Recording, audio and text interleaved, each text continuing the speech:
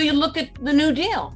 Yeah, I mean, that was all about money, but it was the yeah. opposite of the neoliberal agenda. Yeah. It was about creating a public sphere which created ever greater freedoms. It was about setting a minimum wage and Social Security and union power. That and a highway system. I'm your host, W.C. Turk, author, artist, and playwright. On this part 2 of Playtime's Playcast, I continue the conversation with art critic and artist Diane Thodos about neoliberalism and the corrupting effects of money in the arts.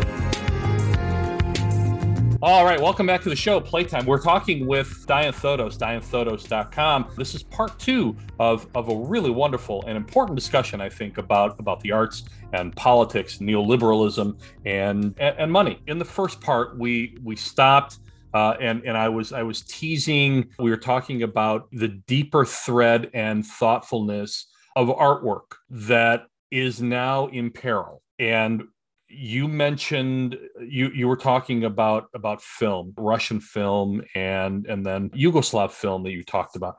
My wife, by the way, her grandmother worked on some of the most classic art films from Yugoslavia. Wow, fascinating! Love to learn more about that. We'll talk about that in hopefully in a later conversation.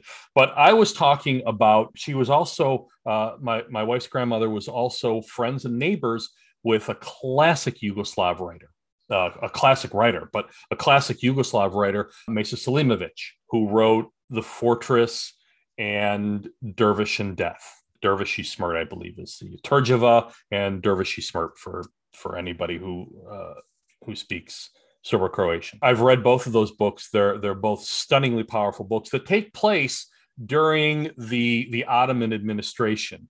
But if you transpose them over the Yugoslav communist government, post World War II government, they're actually critiques of Tito and the administration. More the functional administration of law and legality and guilt and all this. The sort of calling out of a top-down structure instead of what Tito's ideal was worker managed. But that speaks very, very poignantly to your point about art as a critique of society and culture. Those books have resonated and outlasted the legacy of the Tito government. Yeah, I saw much of this happening in a lot of the Chicago International Film Festival. Yeah. Back in the 70s, had some of this fascinating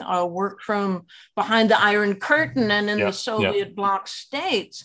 And I found, we have our animated cartoons, the commercial version in this country, Disney and Warner Brothers. But when I saw these, I was getting in touch with something that not only stylistically was using a lot of aspects from modern art, but things that came from deep wells of poetic sources, deep wells of cultural dilemmas. It was a constant showing of, a lot of these animated films were showing the contradictions, but through these very creative symbolic means. Things that were ambiguous enough to not seem like it was a direct critique of the authoritarianism of communism, but it came out symbolically as a more universal message about human nature. And therefore, it has a universalism that goes beyond the specific of its time, which is what is part of its genius. Kozantsev's King Lear is so obviously a critique of the power of tyranny, and authoritarianism. And what could that be? Well, there you got your Stalin and Brezhnev, right? And yet it's interesting, too, that a lot of the great filmmakers got their start because Khrushchev was the leader following Stalin who was debunking Stalin's greatness. And also freed up some aspects of the society. It was a period called the Thaw. The Thaw allowed that sort of double message to get through. You could get past these boards that were criticizing the cultural production. And the fascinating thing about it was you get the state support behind the artist. And that's something we never had. And, obviously we don't have the Film Board of Canada, obviously has government support for the film arts, for animation. So they have a much more, fertile cultural accomplishment in those fields because the government support was always there. We don't. We're essentially a commercial based. Animation is a very expensive product to make. And Canada being sort of a hybrid between a European system and an American system. Right. Yes. And so, you get these amazing films that are state sponsored that are giving the power to people with real talent who can really animate, who have real messages. And yet these were also artists embedded in a kind of avant-garde modernist cultural critique. That's where the Polish poster art was coming from. Right. And it was getting its message through these very interesting means. And that sophistication is something I've always looked to in terms of European art. When it came to performing arts, when it had to be film, when it had to be dance, when it had to be theater, those were very hard-hitting categories in Europe because it had to respond to an audience need. You didn't have a bunch of billionaires deciding what was going to be important. It had to be something that lived or died on the screen or the stage. There was also a bit of a legacy, a historic legacy, or even a historic continuum from the classical period through the Roman period and all of the influences up through the Renaissance and the Northern Renaissance and the Enlightenment and all of that fed into that. So you're constantly building upon that base. For better or for worse, here in the United States, we've eschewed and borrowed alternately from that base and that historic legacy. But there's also been this: we want to do it ourselves. We want to reinvent the wheel. This is how we see the world here in America. Again, for better or for worse. That has led us to where we are now. I want to throw a little bit of a curve at you here, a little bit, because I don't want to let the left off the hook either in this as a reflection or as a bipolar aspect of neoliberalism and neoliberalist thought. The Brooklyn Museum announced the creation of 2 new roles and revealed their inaugurators. Art News reports Adjoa Jones de Alameda will serve as a deputy director for learning and social impact. She is tasked with creating a sustainable long-term strategy for engaging audiences, one that addresses global themes such as mass criminalization and climate change while remaining connected to the surrounding community. I would love your thoughts on that, because first of all, there's an activist bent to this new position, and that's always been important in the arts, overtly or subversively or quietly. Well, as a symbolic position, yes. Yeah.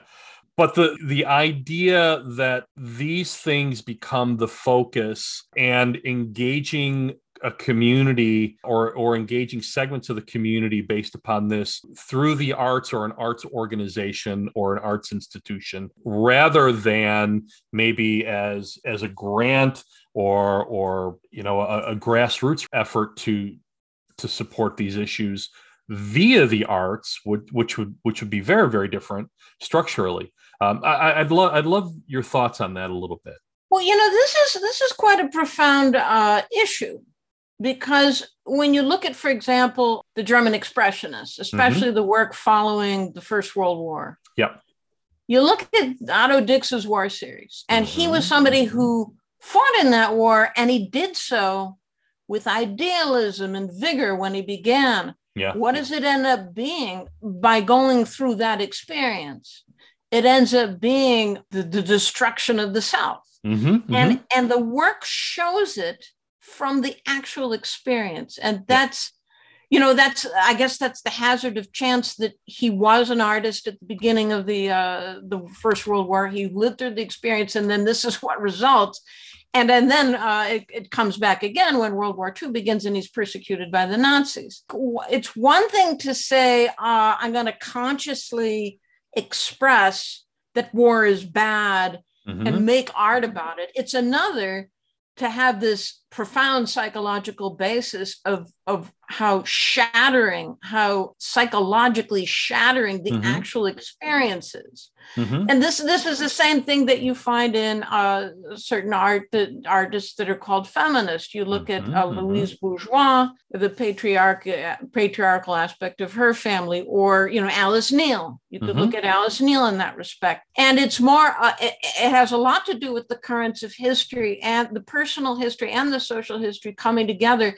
And you see the fusion of that expression and its meaning in the suffering or the inquiry into these deep portraits that Neal presents, right? Or the destruction of the father and the essentially the trauma that you see in Louise Bourgeois' work. I don't know that she ever wanted to create an initiative where you help young women artists become, better known in society. Her example may have been in a model that could set a pathway for that, via what curators and museums accept. So I think, on the one hand, it's one thing to make the statement of your political goals because of the political environment you're involved in. Yeah. And listen, I'm very involved in politics, in going out and being in protests. I've been in 90 protests since Trump came into power. And I'm making art all the time. It helps me express my state of mind and where it's at and what I'm feeling. But at the same time, I'm realizing if fascism's on the horizon, I better get to work. And do the best I can to stop it. When you see the destruction of what happened through the work of the German expressionists, what it's like to live in such an unstable society, art becomes absolutely critical to expressing that. The instability of what it felt like to be an avant-garde artist in an authoritarian Polish or Russian city. And the art finding the way to express it and reach its audience. Is neoliberalism, is that a way of breaking that cycle of artistic activism and artistic voice? Well, neoliberalism puts everything in terms of asset value. Sure. Absolutely. And so therefore the subject is gone. But that's not by mistake. Society that doesn't exist. Society doesn't exist and history doesn't exist. Yeah. So the problem is neoliberalism creates this ultimate rupture with memory, history, the expressive point of art, the psychological basis for its existence, the psychotherapeutic basis. I mean, we use these more technical terms, but let's face it, Otto Dix found it utterly therapeutic, but he wouldn't have put it in those terms in his own times. But we tend to use this professionalization of categories. That's part of the neoliberal trend as well. We don't merely ascribe it to being having humanism and a kind of emotional necessity that we did in the past. Maybe that ideology forces what we were talking about, the Brooklyn Museum and their outreach to engage audiences on social themes, global social themes, mass criminalization and climate change. But really, can we look at that as a reaction to the forces on the other side? And wouldn't it be better if they were, instead of saying that they want to address these specific issues, that they focus on supporting artists who focus on those issues? Well, it's always for the good to have greater knowledge. Yeah, it's always to the good. I mean, one of the best talking points you can make about the catastrophe of climate change that is right on the doorstep here is that these feedback loops are going to affect the next 200,000 years. This Anthropocene we're going through is going to affect the next 200,000 years. Now, how does that become expressed in the best way possible to ward off, signal the danger? I think it takes a powerful art that's able to engage its audience in what it feels like. For example, I was watching a program yesterday about groups of photographers that are filming these refugees that are fleeing areas where there's war, and a lot of the war is happening because of climate change, because it's destabilized the societies. But, I can give you all the facts you want, but the stories are the things with power that really grip you. Absolutely. And so the question remains, what is the power of this? What is the vision of this curator to go beyond the codifications of what signifies importance? Is it a codification that's dictated by, a political agenda, which, it's fine within the context of a political agenda. But when we're talking about art, are you getting to something that can express the special power of human contact and communication? That it alone can really do? That, for example, I know what it feels like, that authoritarianism, that conflict of being in the Soviet Union, when I see Andrei Tarkovsky's work. I know what that feels like because the form and the feeling are utterly fused. Are we getting art that is just kind of passing off the message in a simplistic way? Or are we getting art that's going to actually have a transformative effect, even on a small group of people, to bring about that awareness? The stories of the refugees are extremely powerful. That could be transformative. Or do we get curators that are going to actually, do we even have enough artists that really have that capacity? That's another question. So I wanted to bring this into the mix, especially in light of my earlier question. Catherine Martin, Ireland's Minister of Tourism, Culture, Arts, Sport, and Media, on January 6th, initiated an online consultation aimed at soliciting opinions regarding the creation of a basic income plan for a number of the country's artists. The scheme, which Martin described as a once-in-a-generation policy intervention, is meant to assist those working in fields of arts, culture, audiovisual, and live performance and events who suffered economically as the global COVID-19 surged in the country. The program would cover 2,000 artists and culture workers for a span of 3 years. The government has earmarked 25 million euros, or about $30 million, for the plan, which is expected to go into force later this winter. The online consultation runs through January, blah, blah, blah. Martin emphasized the importance of aiding artists in continuing their work. The minister is conscious of the value of this sector, that the sector brings to all Irish citizens, said her office in a statement. The importance of Irish culture, Irish art, and Irish production as a whole cannot be understated. It contributes to individual and societal well-being, as well as contributing to Ireland's reputation as a country with a rich cultural history and output, which brings up the follow-up question to you is, rather than fight neoliberalism with old world weapons, we fight neoliberalism using neoliberalism. In other words, money is the way to help win this culture war. Does that make sense? Well, I think money it's kind of a wild card. It can be used for, you look at the New Deal. That was all about money, but it was the opposite of the neoliberal agenda. It was about creating a public sphere, which created ever greater freedoms. It was about setting a minimum wage and Social Security and union power, and a highway system, all publicly funded. That was not about, the difference is you can use money, but not money that's profit seeking. The people who are setting up this grant program are not saying, and you artists have to give us a bunch of your works and we got to be able to sell them to make back everything we spent on you plus interest. They're not doing that. You see, when it's UBI, you're going into the public realm. When it's universal basic income, you're actually feeding the real economy and the real society and the real culture, because it's not rent seeking. It's not saying I'm going to take a royalty on what you produce and make it my intellectual property because I'm funding it.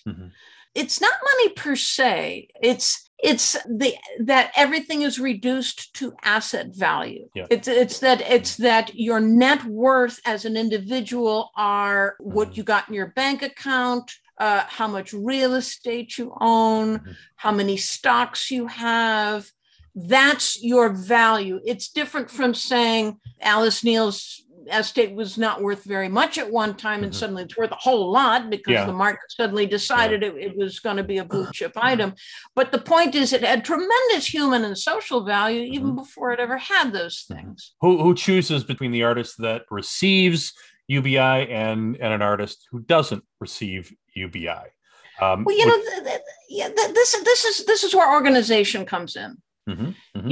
The society has to organize itself in such a way as to fight against the neoliberal agenda, because the neoliberal agenda is only interested in the accumulation of wealth for an ever smaller, shrinking number of people. Yes. It can, by its very nature, it cannot reverse what that is. It cannot reverse what that is. The only way society can save itself is by organizing against it. And a very simple example are all the strikes. I mean, these are non-union places, but the workers are going out on strike and they're getting what they want from their bosses, but only as long as there's a labor shortage. Yes. Once the pandemic's over and everyone has to go back to work or whatever, it's going to go right back to the same formula where the bosses are going to try to extract value, take away pensions and healthcare programs. You have to organize a union to force collective bargaining rights. To organize that union, you have to organize your political system to respond to people's needs. Which just as an aside, I think it's important to make this observation here, what you were talking about. Is there really a labor shortage in this country? Because I've seen tactics in the corporate world that force, in retail in particular, that there are chains that are closing stores, but they're holding on to the employees. And in other words, they're not allowing those employees to go off. They're holding them as a tacit threat, basically, to other employees in other stores. Don't ask for a raise. Don't ask for this. Don't ask for that. So that's the antitrust stuff all over again. It's like barring people from working in the same sector for a competitor. And that's the one part of those neoliberal rules that are inscribed. I think it was during the Reagan years or something. It's fascinating to find out. And this is all secret. When you read Dark Money by Jane Mayer, you find out all the actors. This has been secretly slipped in under the door that this is the same kind of capitalism as we had before. No, it's not. Not at all. Financialization to the extreme. This is where you get private equity firms that go in and gut perfectly healthy, businesses to extract the capital and concentrate the wealth into just a few hands. And by the way, those people, those venture capitalists who and I did a story about private equity capital. When you hear the word private equity, think of vultures circling above you, ready to tear your flesh off. Private equity firms have stripped and destroyed the capacity for the working class and businesses to function in this country, and it is profitable right to monopoly as well. And this goes back to Bain Capital that closed the Sensata factory in northern Illinois here, which was a very profitable company and led to the complete economic collapse of an entire community in northern Illinois. The Rust Belt is mighty rusty. Yeah, and by the way, those same people, those same vulture capitalists, venture capitalists are exactly the same people that are now promoting or teasing civil war in this country in order to, if they can't run it and siphon off the cash from this country the way that they want to, and Trump leads this. He's not exclusive to it, and there's a lot of Democrats that are also part of this. The corporate Democrats who were fighting Nina Turner and precisely. But Trump and Charlie Kirk and all these people that are teasing this idea of civil war in this country are precisely the people who profited from venture capitalist schemes in the beginning, and now they just want to apply it to the United States if they can't get themselves back into power where they have control of the levers of the economy. Yeah, that's a fascinating point to bring up, because it is about the same thing as our Weimar moment. I mean, what we're having now is a very interesting moment, because, the reason Hitler ascended to power was because of the Great Depression, the collapse in 1929. You had a fragile economic system previous to that. You had all the reparations to pay for the Versailles Treaty, and those were very onerous in the years following the First World War. Yeah. So the Germans never forgot how austere and difficult those years were. Yeah. And so when the Great Depression comes along, what do we get? We get our banks here in the United States that have lent to Germany suddenly having their cash crunch, and they want to extract that money out of the German economy. Well, they're going through their own crash too.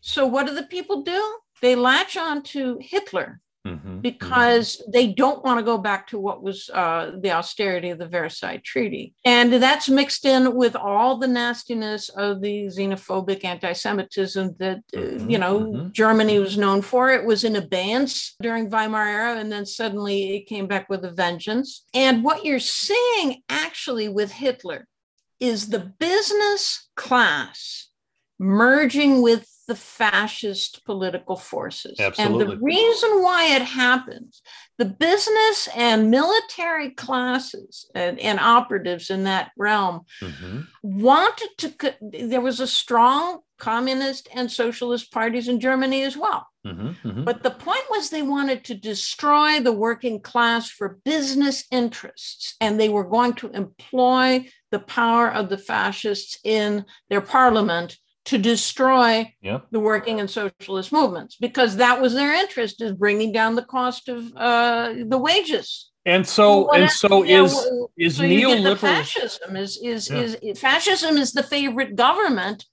of corporate control, is what it's saying, and it's the same thing today. I mean, it's too difficult for corporations to cope with people coming up from underneath and trying to appropriate the government back to the people. They don't want that. So they will align with the most extreme, reactionary, conservative, not just conservative, but fascist forces, because it's easier to make profits if you can control the public that way. It's easier. Do you think that Nazism or the Nazi regime was a template, a learning post, I guess, for neoliberalism? Because they're very much patterned almost identically. It's just that neoliberalism has done it on graftier scale, on a greedier scale, without regard to borders, as opposed to Nazism, which was concentrated on Germany's borders. But they also have taken a very similar tact with regards to the arts, that Germany and the Nazis set out to declare art as degenerate art. The modernist movement. And the neoliberals have learned not to be so upfront or outspoken, but the way that they also come to things like racism and sexism, that they kind of talk around the issue, or they talk under the issue, or with couched or coded words and coded speech. that is also the template that they're applying to subverting the arts, forcing the arts to become ever more activist oriented, or just negating the arts, or overinflating the arts as a means of destroying it. Yes, very much. The culture wars, yeah.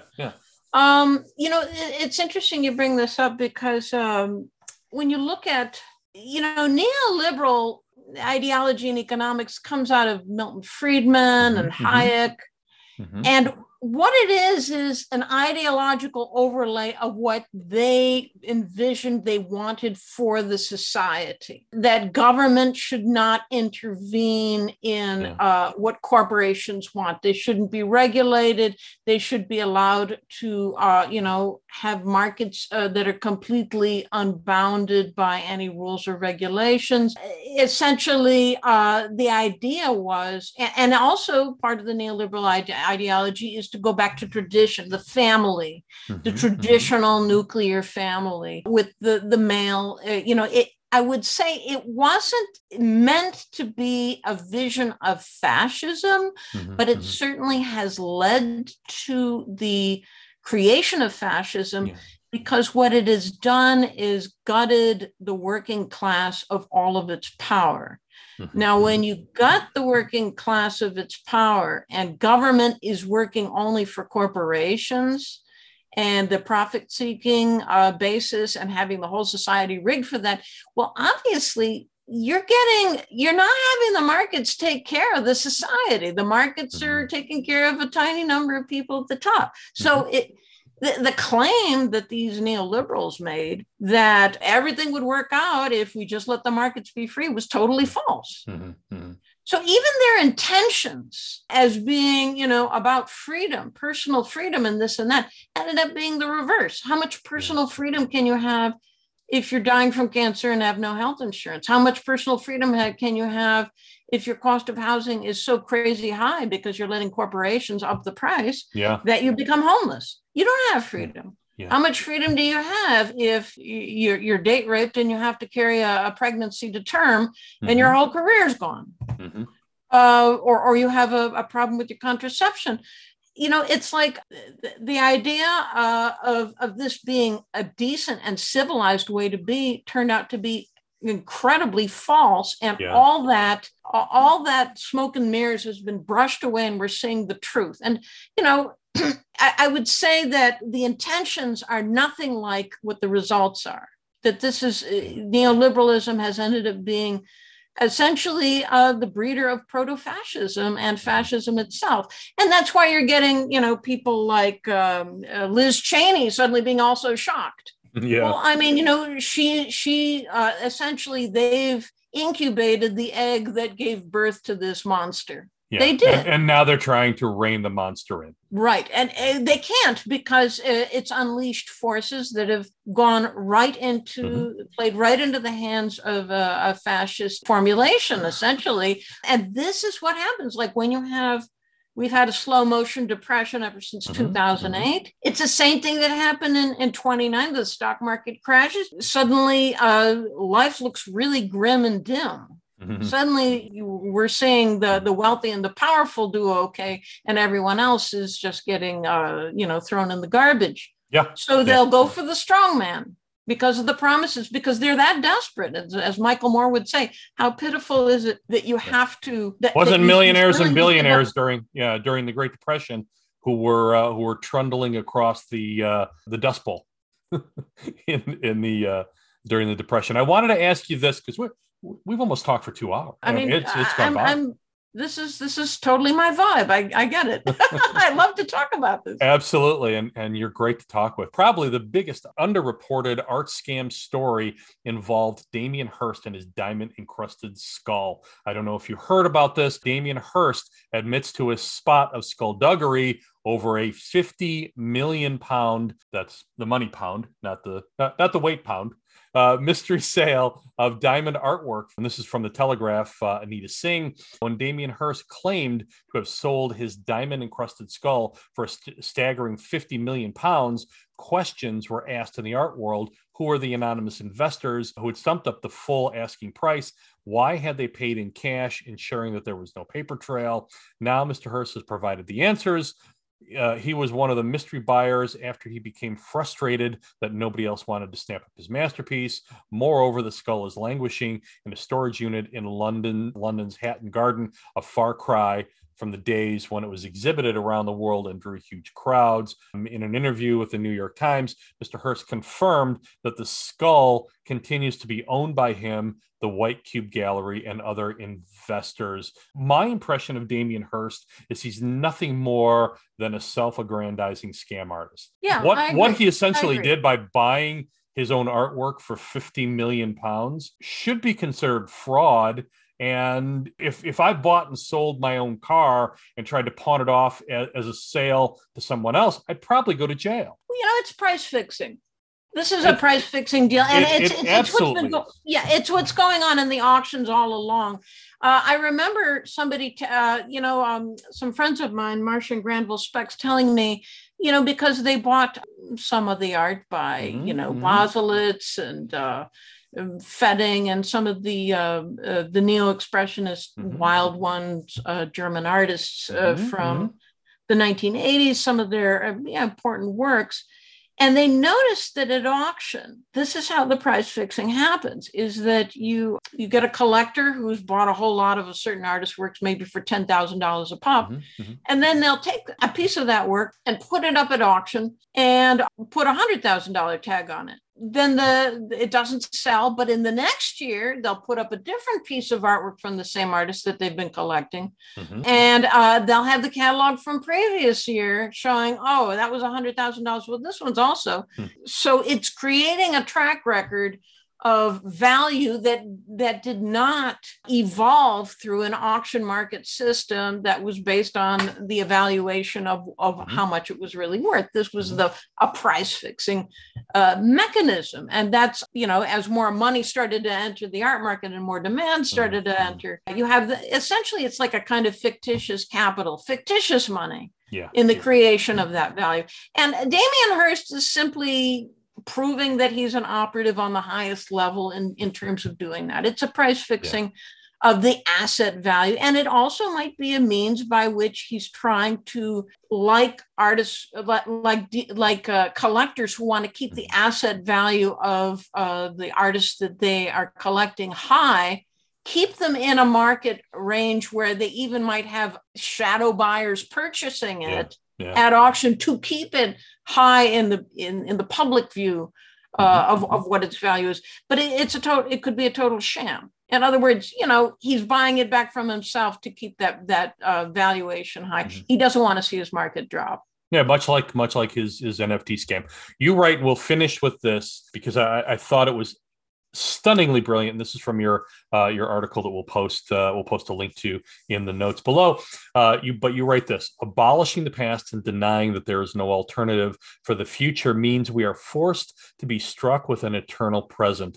Mass entertainment demands attention to a never-ending present.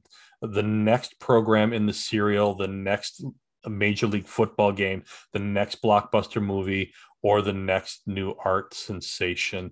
I'd love you to explain that a little bit, because I thought it was a powerful statement on your part. Well, it's like what's going to break the spell will be an alternative consciousness, a historical consciousness. And that's not allowed to happen. You can only pertain to asset values. Society does not exist. That's a very important part of the neoliberal ideology. And we see this with sort of this avalanche of constant culture, the fast NFT market, the fast TikTok video that goes viral today and is forgotten tomorrow. And it creates a commodity stream. The important thing is it creates a revenue stream. The revenue stream is what the real subject and focus is. If you want to find it creates actually a revenue tidal wave that has to crash at some point. Who's making the real revenue on TikTok? Who's making the real revenue behind, the amassing of a certain artist's work that's cornered the market, like pork bellies or whatever? And I will recommend this. A very important name to look at is Wendy Brown. Mm-hmm. She is a profound intellect. I think she's at one of the California schools, but look up Wendy Brown on neoliberalism. Okay. She is a student of Sheldon Wolin. Sheldon Wolin is also the teacher of Chris Hedges, who's one of the very top socio-political critics of the present. And neither of these have ever steered me wrong in terms of their perception and their critique. I use a lot of quotes from Wendy Brown in my Money, Power, and Art article because they're so instructive on how this neoliberal ideology has, not consciously, but just infused itself, marinated this culture in every aspect of how it operates. And maybe the reason I feel it so acutely is because I'm also from a time in the pre-neoliberal era, where there's a memory and a history that can't be revised. If you've lived it, you can't revise it because you know it's real. You know that there was a time when the arts were supported as a basis of self-development and human expression, that was a meaningful social connection, that there was a time when there was a social space for a middle class to flourish and to have a social good supplied by the government. You know that was real. Yeah. And the neoliberal agenda is one that is a lot like Orwell's statement. He who owns the past owns the present. And the future. In other words, if you can rewrite the past to conform to your vision of the present, this is what revisionism is. This is, this is how the Stalins operate. This is why groups like the Heritage Foundation, dark money groups, it's all revisionism. Pay authors to churn out books that reform or reformat history via a right-wing perspective. Actually an extremist libertarian corporatist perspective. You can speak about a conservative from the 60s. That's not the same as a conservative from the 2000s. The neoliberal agenda is a true ideological agenda, as well as along with the economic form. And I really highly recommend reading Wendy Brown because she breaks it down in very readable, understandable terms. And you begin to understand the manipulation of the language and the Orwellian aspect of the revising of the history and how that's been propagated through the dark money networks. Reading Jane Mayer's Dark Money is one of the best books you could possibly read to understand the present. Sounds like our listeners are going to have some homework to do. So we'll link to Jane Mayer, Wendy Brown, Democracy at Work, which you mentioned earlier on in the first segment, Yanis Sarouchis, because he's a brilliant artist, and I think people would benefit from knowing his work, and also Diane Thodos. Diane Thodos is an internationally renowned artist. Her website is dianethodos.com. Thank you so much. And also I'd mention, if you guys want to read any of my articles, you go to my website, dianethodos.com, and I have a blog spot. Yes, you do. And I post all the stuff that I write for the New Art Examiner on there. And I really try to put my heart into that. I'm from a family of teachers. That's part of my critical consciousness. Donald Cuspit was a very brilliant influence to me. Big part of my formation as an art critic and writer as well. You certainly threw your heart into this discussion. So thank you so much. I'd like to thank Diane Thodos for being my guest today. And thanks to all of you. Listen to links to Diane's site where you can see her wonderful work and read her full piece, The Money, Power, and Art. Please subscribe to this podcast. Until next time, thank you so much. We close with a song called Unkindness of Ravens by Cosmic Bull.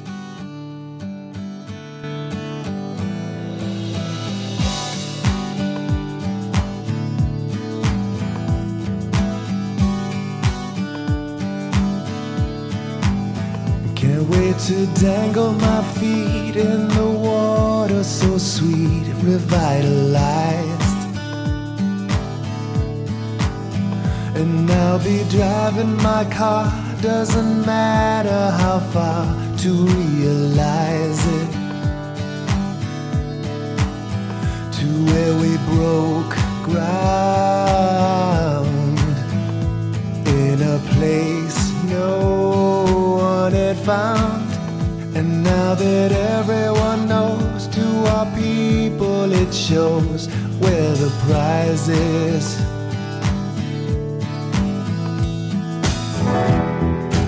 Hearing rumbles on the way, hey, hey, hey. Telling what we're doing today. And now we're shedding the bees and we're smoking the trees for satisfaction. 'Cause no one we know believes we're behaving like thieves by our actions. But it's so cold to hear that we've been sold. And we'll explain it away like we do every day and get no traction.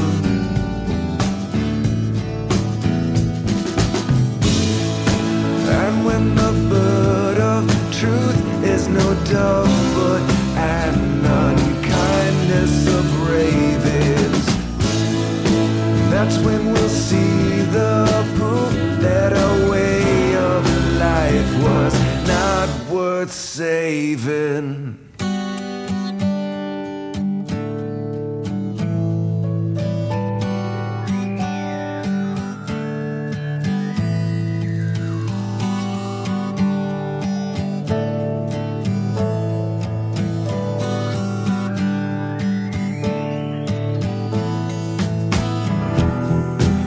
If there's someone else to blame, hey, hey, hey, we will call him out by name.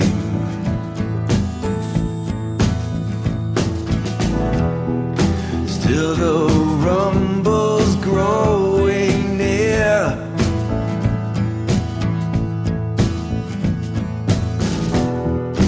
What we're choosing not to hear. And now we've shed all the bees and we've smoked all the trees until we're sated. 'Cause no one we know believes we're behaving like thieves except the hated. And it's so cold to hear that we've been so old. But we'll explain it away like we do every day. It's how we're fated.